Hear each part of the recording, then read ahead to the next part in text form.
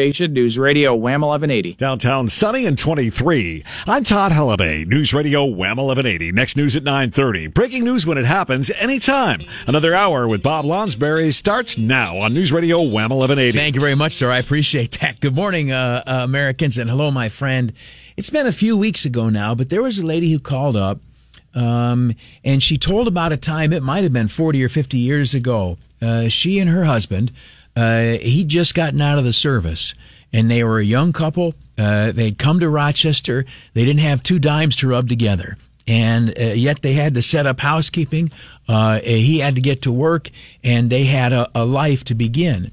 And the lady phoned. I don't know if you remember this, but they were standing there, I think at Main and Goodman, and they didn't know what to do.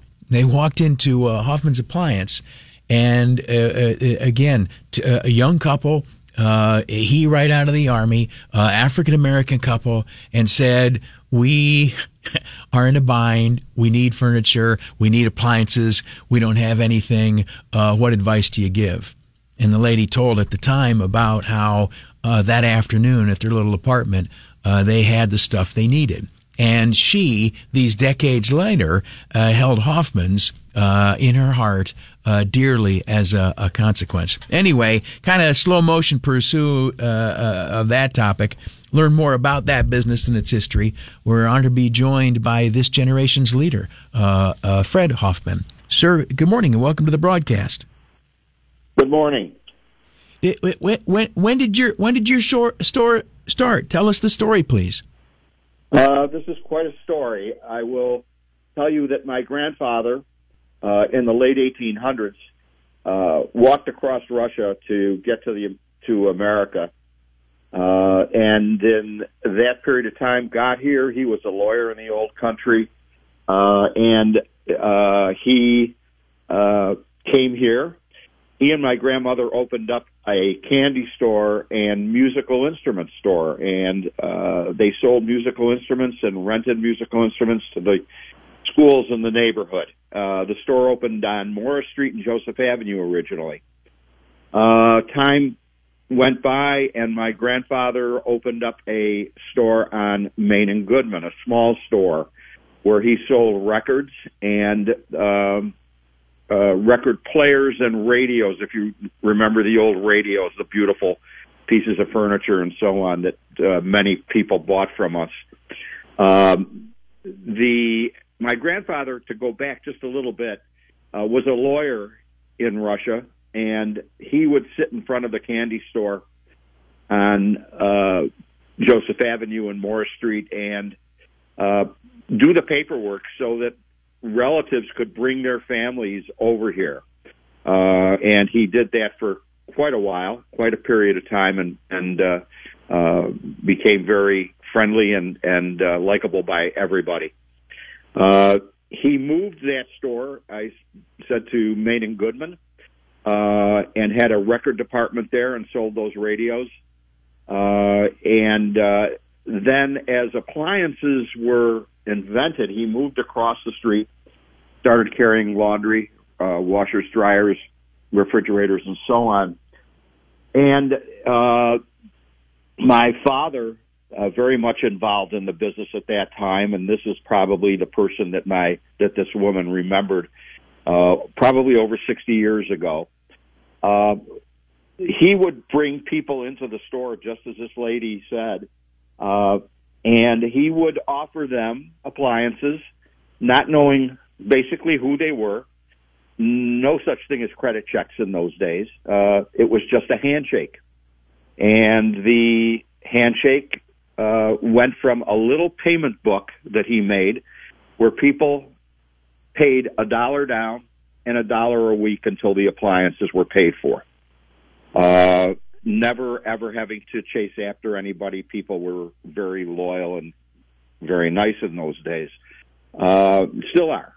The woman remembers that 60 years ago because as these people came from the war and whatever, my father treated everybody that way and tried very hard to get appliances. Metal and steel was very difficult to get a hold of in those days. And this is how the business grew. We had the largest record department in the city at a period of time in the 40s and 50s.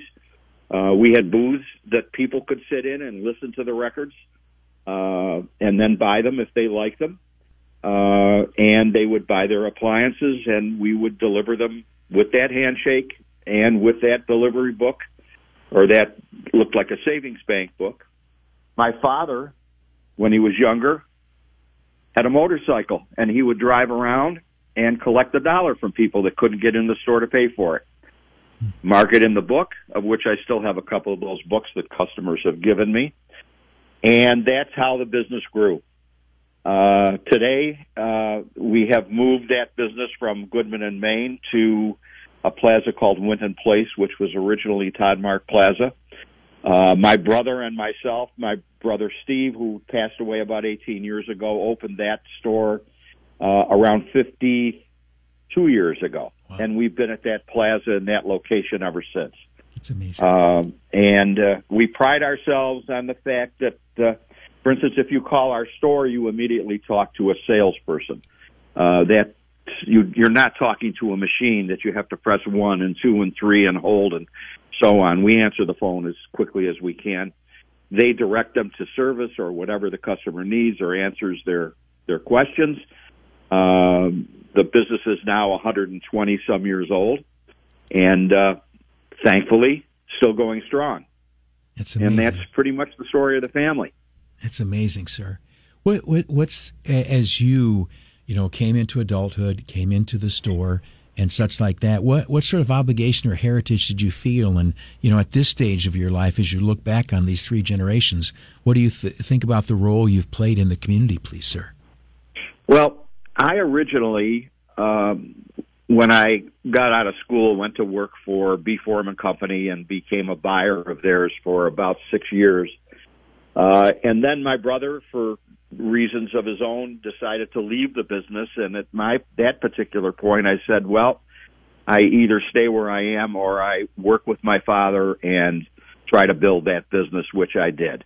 And over the years, I was the front of the store, and my brother was in the back. He did all the purchasing, and I did all the selling, along with a great group of salespeople, to which I now felt an obligation to the family business. When something was that old, I just didn't want it to have to go downhill because my father was going to have to retire someday. And so he and I worked together for years, and then he retired at the age of 80. And that's when we basically closed the Goodman Street store because of the neighborhood changing and opening up the Winton Road store. And it's been a success. Our people are great. We are very knowledgeable, or they are very knowledgeable. They are very helpful to the customer. We're not a pushy organization by any means. We deliver quickly. They can call us if they need service. They don't have to call some service company directly if they don't wish to. And I take pride in that family business and hope I can stay with it longer. I'm at an age that possibly I should have retired a while ago, but I have pride in that business and don't want to leave it.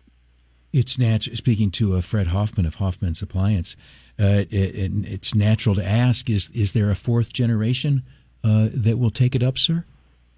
No.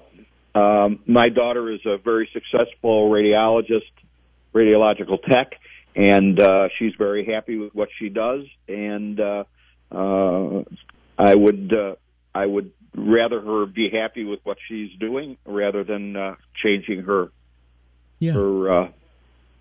job security. Yeah. The situation like with the family, the lady who first called us, and the easy payment system that you guys had, there clearly could have been better ways for the company to have monetized that. They could have profited greater. Was there with your grandfather and your father? Was there? I mean, what was their motivation for doing that? What was their relationship? Do you think, like personally, with customers? My grandfather, I did not know because he passed away in 1938. My father's relationship, and to this day, there are people who walk into my store that tell me what a great person he was, how knowledgeable he was, how easy he was to work with, and how easily he, as far as money was concerned, was very free and very easy with those people.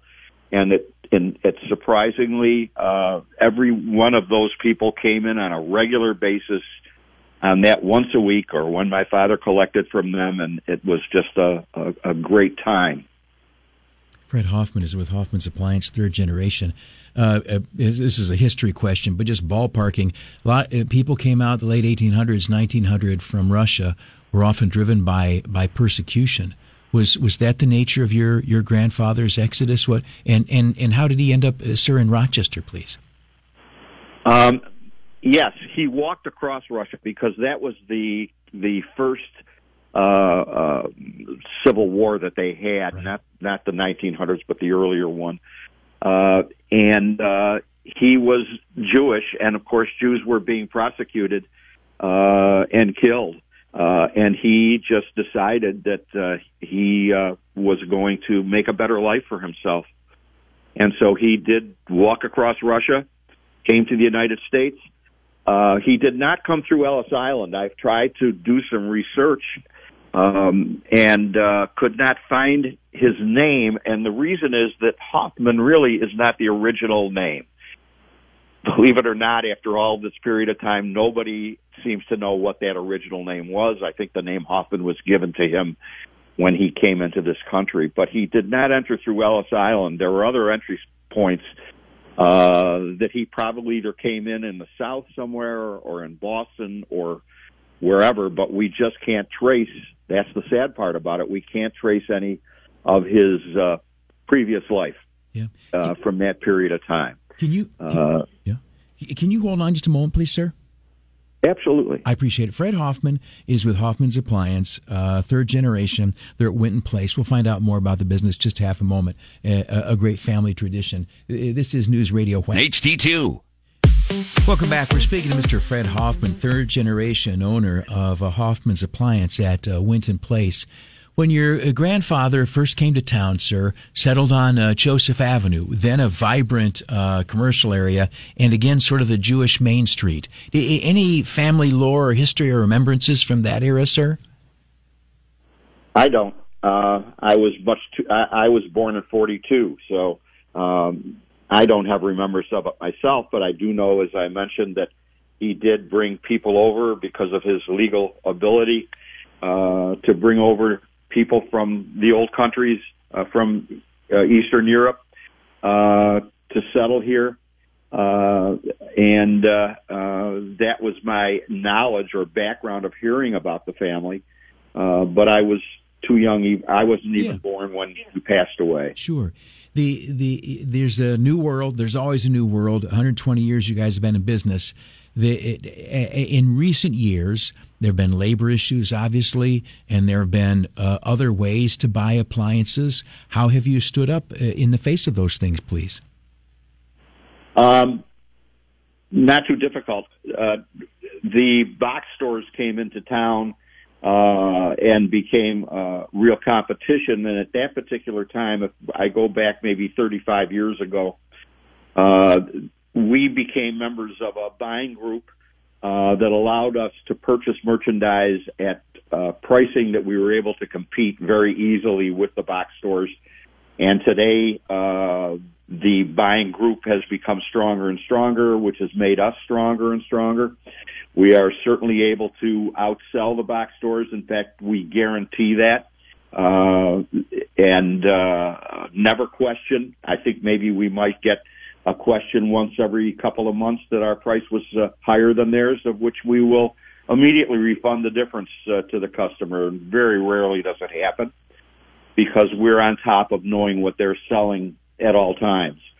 The salespeople that I have, the sales personnel, are so well know the product and are so personable that they sell themselves, and that's a big advantage to the business. We are never undersold. Our We deliver and install. We just don't drop things in the middle of your driveway as some places do. Some out-of-town competition on the web is really not competition to us after you put all the numbers together. And as I mentioned before, when you call our store, you don't talk to a machine.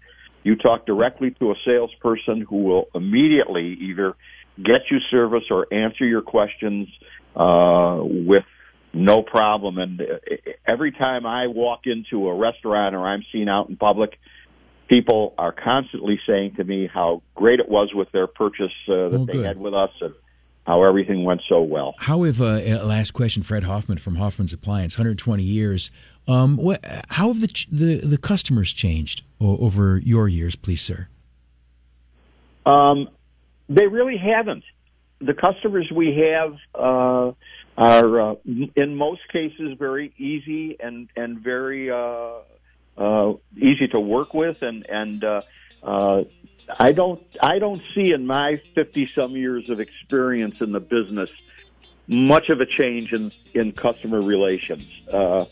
Sometimes a customer can be overly demanding, but we'll follow along with them and do everything we possibly can for them. But I don't find people to be any different today than they were before.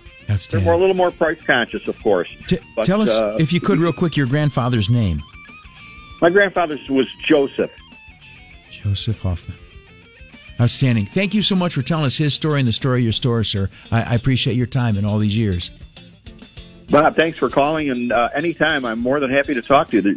You have a great show, and I appreciate your asking me on. That's kind of you. Thank you so much. Fred Hoffman from Hoffman's Appliances.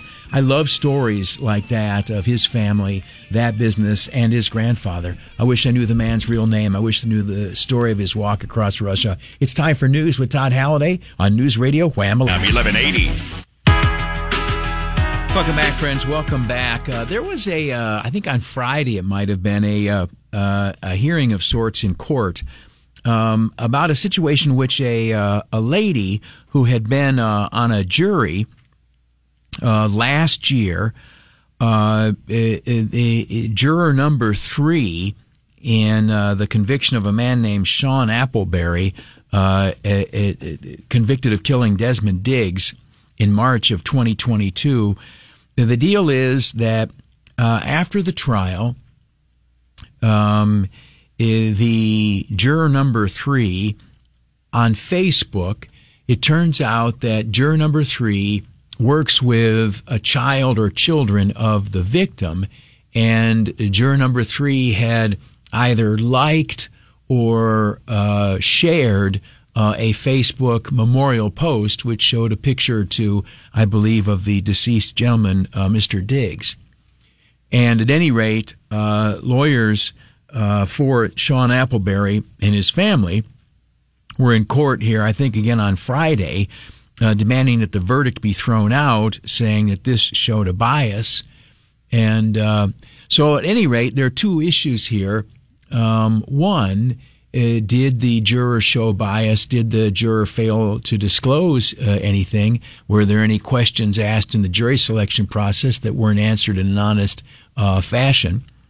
And you know, so there's that issue. Did the juror do something wrong? I think there's another issue here as well. The seeming fishing expedition that somebody went on, troweling through months and months and months of the social media posts of a person, a citizen, who had served the community by sitting on a jury, right? And if they searched for months and months and months the social media posts of this juror, and they found something they thought they could use, and maybe it's significant or maybe it's not. That's for Judge Stephen Miller to decide. But one wonders if they likewise went through for months and months and months the social media posts of other members of the jury. And one wonders if this troweling through the social media posting was done by the lawyer for this convicted killer, Mr. Sean Appleberry, or if it was done by relatives of Mr. Appleberry. Either way, it sort of raises just a little bit of a cautious pause in one's mind. if you are potentially going to be a juror, to what extent do you thereby open yourself to doxing and harassment, right? You go and do your duty as a juror. Now, all of a sudden, are you going to have either a lawyer or pissed off relatives coming after you on social media, right? If you're a witness in a proceeding, I think we know that they kind of come after you. Now, if you're a juror in a proceeding, is this an indication likewise that they come after you too? Again, there's no allegation that any harassment of the juror took place online, but it was clear that somebody was digging through the juror's social media stuff. And again, has that or does that become a common practice for people who are on juries? Can you now expect that, relatives of the accused or stuff like that are going to be, tracking you down and snooping on you online? And if so, what does that mean? And what will that do to willingness, for example, of people to be on juries? And also, is there not some, should there be some statutory protection? Should we build a wall of law that says you got to keep your arm's distance away, or arm's length away from jurors? I don't know, but it just it seems a little much. Here's something similar. That the Police Accountability Board and the other cop haters have all said they want all officers to have large names so they can track down, who's that officer, who's this officer. Well, it is, of course, useful to be able to identify what officers are where in case there's, some question about conduct or whatever. But that's not really what that's about. What that's about is the now common practice of doxing, which is where you have someone's name and you use the power of the internet to search down and find out everything you can about them, to harass them and violate their privacy and possibly even threaten them or their families, right? And the hatred that some of these people have towards police and the organization that these online Antifas have, these progressive, internet warriors have, there'll be, like anytime any sort of incident involving a police officer pops up, as soon as that name is out there, literally, there are these progressive online activists who search out that person, find out where they live, how many kids they have, where their kids go to school, who the spouse is, where the spouse works, who the parents are. They find everything they can, right? And during times of where there's been controversy, where a police somebody dies or something, police officer is, put on suspension or whatever, or leave, whatever they call it. And back in the summer of Let's Hate the Cops in 2020, officers' families were routinely harassed, right? There's one semi-famous incident of the attack on the public safety building down here, where they see the cop's name off his name tag, they track down and they start yelling out the name of the cop's children, right? As in a threatening fashion. I think that I've heard one story as well where while the event's going on, they had tracked down and they had gotten somehow that officer's home phone number and were calling that officer's home phone while the riot was going on.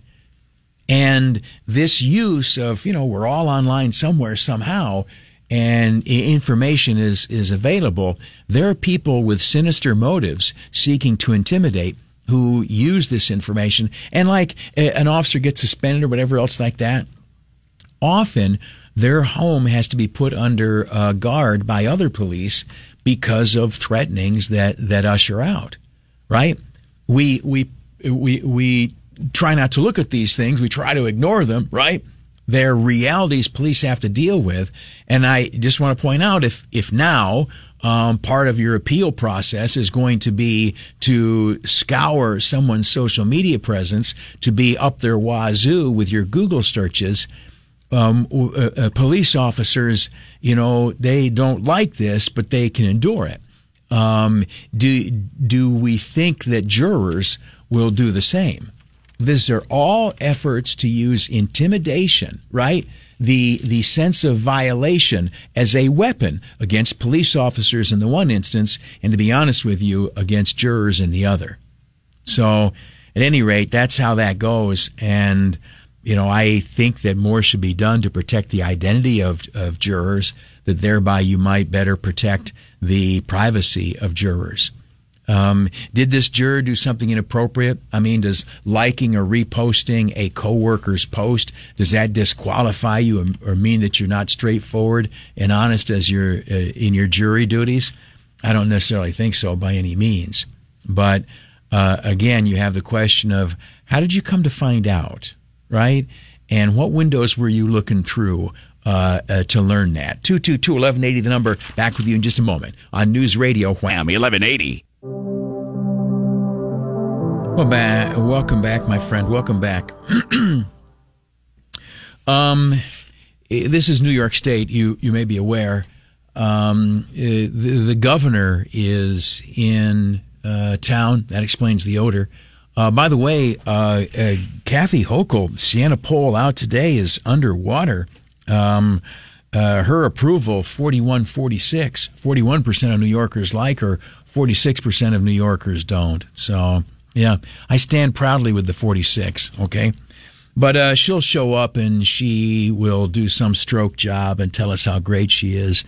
I could live better if we just did a thing where we said, Governor, you are not wanted here. Stay away. No one's convinced. The politicians want to kiss your ass trying to get more money. Make them come to you.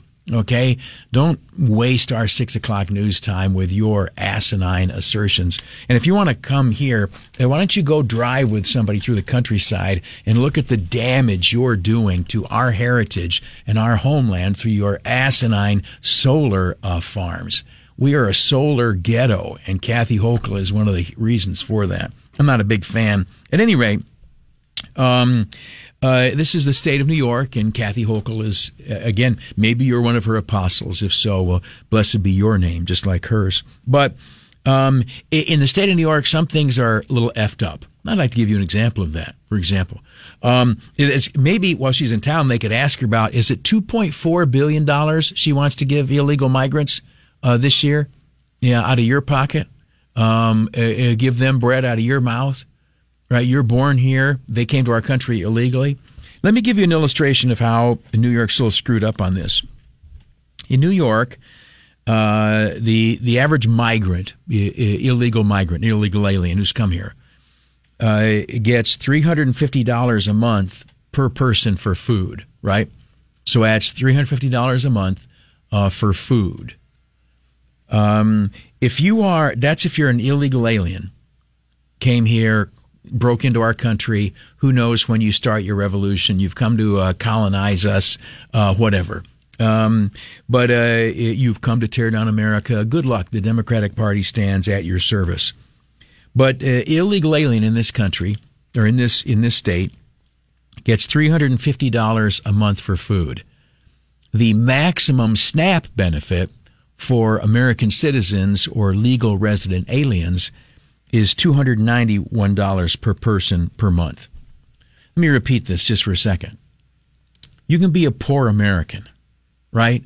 A New Yorker who qualifies for the maximum food stamp benefit. Okay? You born here, and here's the thing, a disproportionate percentage of people getting SNAP benefits in New York are African American. African Americans, largely their families have been here since the 1600s, okay, into the 1700s. But so that's a long time is the point I'm trying to make. This is 2000 and whatever. So 1600, there are African Americans whose families have been in this country, if you will, for 350 years, okay? And there are illegal aliens who came here last month. All right? And for 350 years, maybe the family of some of these SNAP beneficiaries who are African Americans, for 350 years, their families have been living their lives working and building America, contributing to this society. Okay? And they may be in a situation where, okay, right now they get SNAP benefits. The maximum is $291 a month for an individual who may well be descended from people who've been here for centuries, carrying the society on their back, right? Again, the illegal migrant gets $350 a month. If you are a poor person in Rochester and you want to get more money for food, go to Canada, relinquish your citizenship, and then walk back across the border. You immediately get a $59 raise per month. So here's what I would say. This is not right. Right? How is it? Is this about washing the feet? We're washing more Super Bowl feet? Is this what this is? Yeah, this isn't washing feet. This is bending over and grabbing your ankles, okay? This is not right. When people who break into our country, and again, a lot of these folks, look at them. They're very well fed, nice clothes, nice barber shop, a good cut, how they came across the border, all looking nice and clean, how they got there, how much money they pay, right? So you have these foreign people, and God bless foreign people, but you come into our country illegally, and you are immediately entitled to more for food per month than our American citizens, right? Somebody who's down in New York City, just got off a bus from Texas, is entitled from this state to more money per month for food than somebody I might see on my run out on Joseph Avenue today? Is that right? Is that how it ought to be? Is that justice? Is that progressivism? What that is a big FU to everybody who's an American citizen. It's a particular FU to people who might be impoverished American citizens, right? This isn't their country. It is your country, right? This is your country. Whether you were born here in the city of Rochester, you're born in Puerto Rico, or born in Georgia, or born in whatever state in this republic, this is your country. And you ought to be first in line. Right? If there are hardship and difficulty, then access to the taxpayer's purse to pay to help you with your challenge ought to give preference to Americans, to people whose country this is. And again, I'm a white guy from the southern tier, okay? So what do I know? But to say, in our listening area, we have some challenging economic circumstances. The city of Rochester, city of Geneva, Lyons, yes, where I live in Mount Morris, yes, in Batavia. There are some challenging economic situations in some neighborhoods and communities. And in those neighborhoods and communities, there are a preponderance of people of color. And what $350 a month for aliens means, as contrasted, the number is 222-1180. What that $350 a month for aliens means, contrasted with $291 a month for Americans, is you move to the back of the line, right? The poor neighborhoods of this region, and it's not, you get out in the rural area, very high rates of poverty, very high food stamp dependence as well. The poor people of New York move to the back of the line to make room for folks who came to this country illegally. Tell me how that's right. That's not progressivism, that's stupidity, and it's backstabbing your American neighbors. Take a break, get some news. After that, a story that will touch your heart. You love America, you love its military, you want to be listening after Todd Halliday on News Radio Wham 11. G Rochester. First, fast, accurate. Rochester's news, weather, and traffic station. News Radio Wham 1180.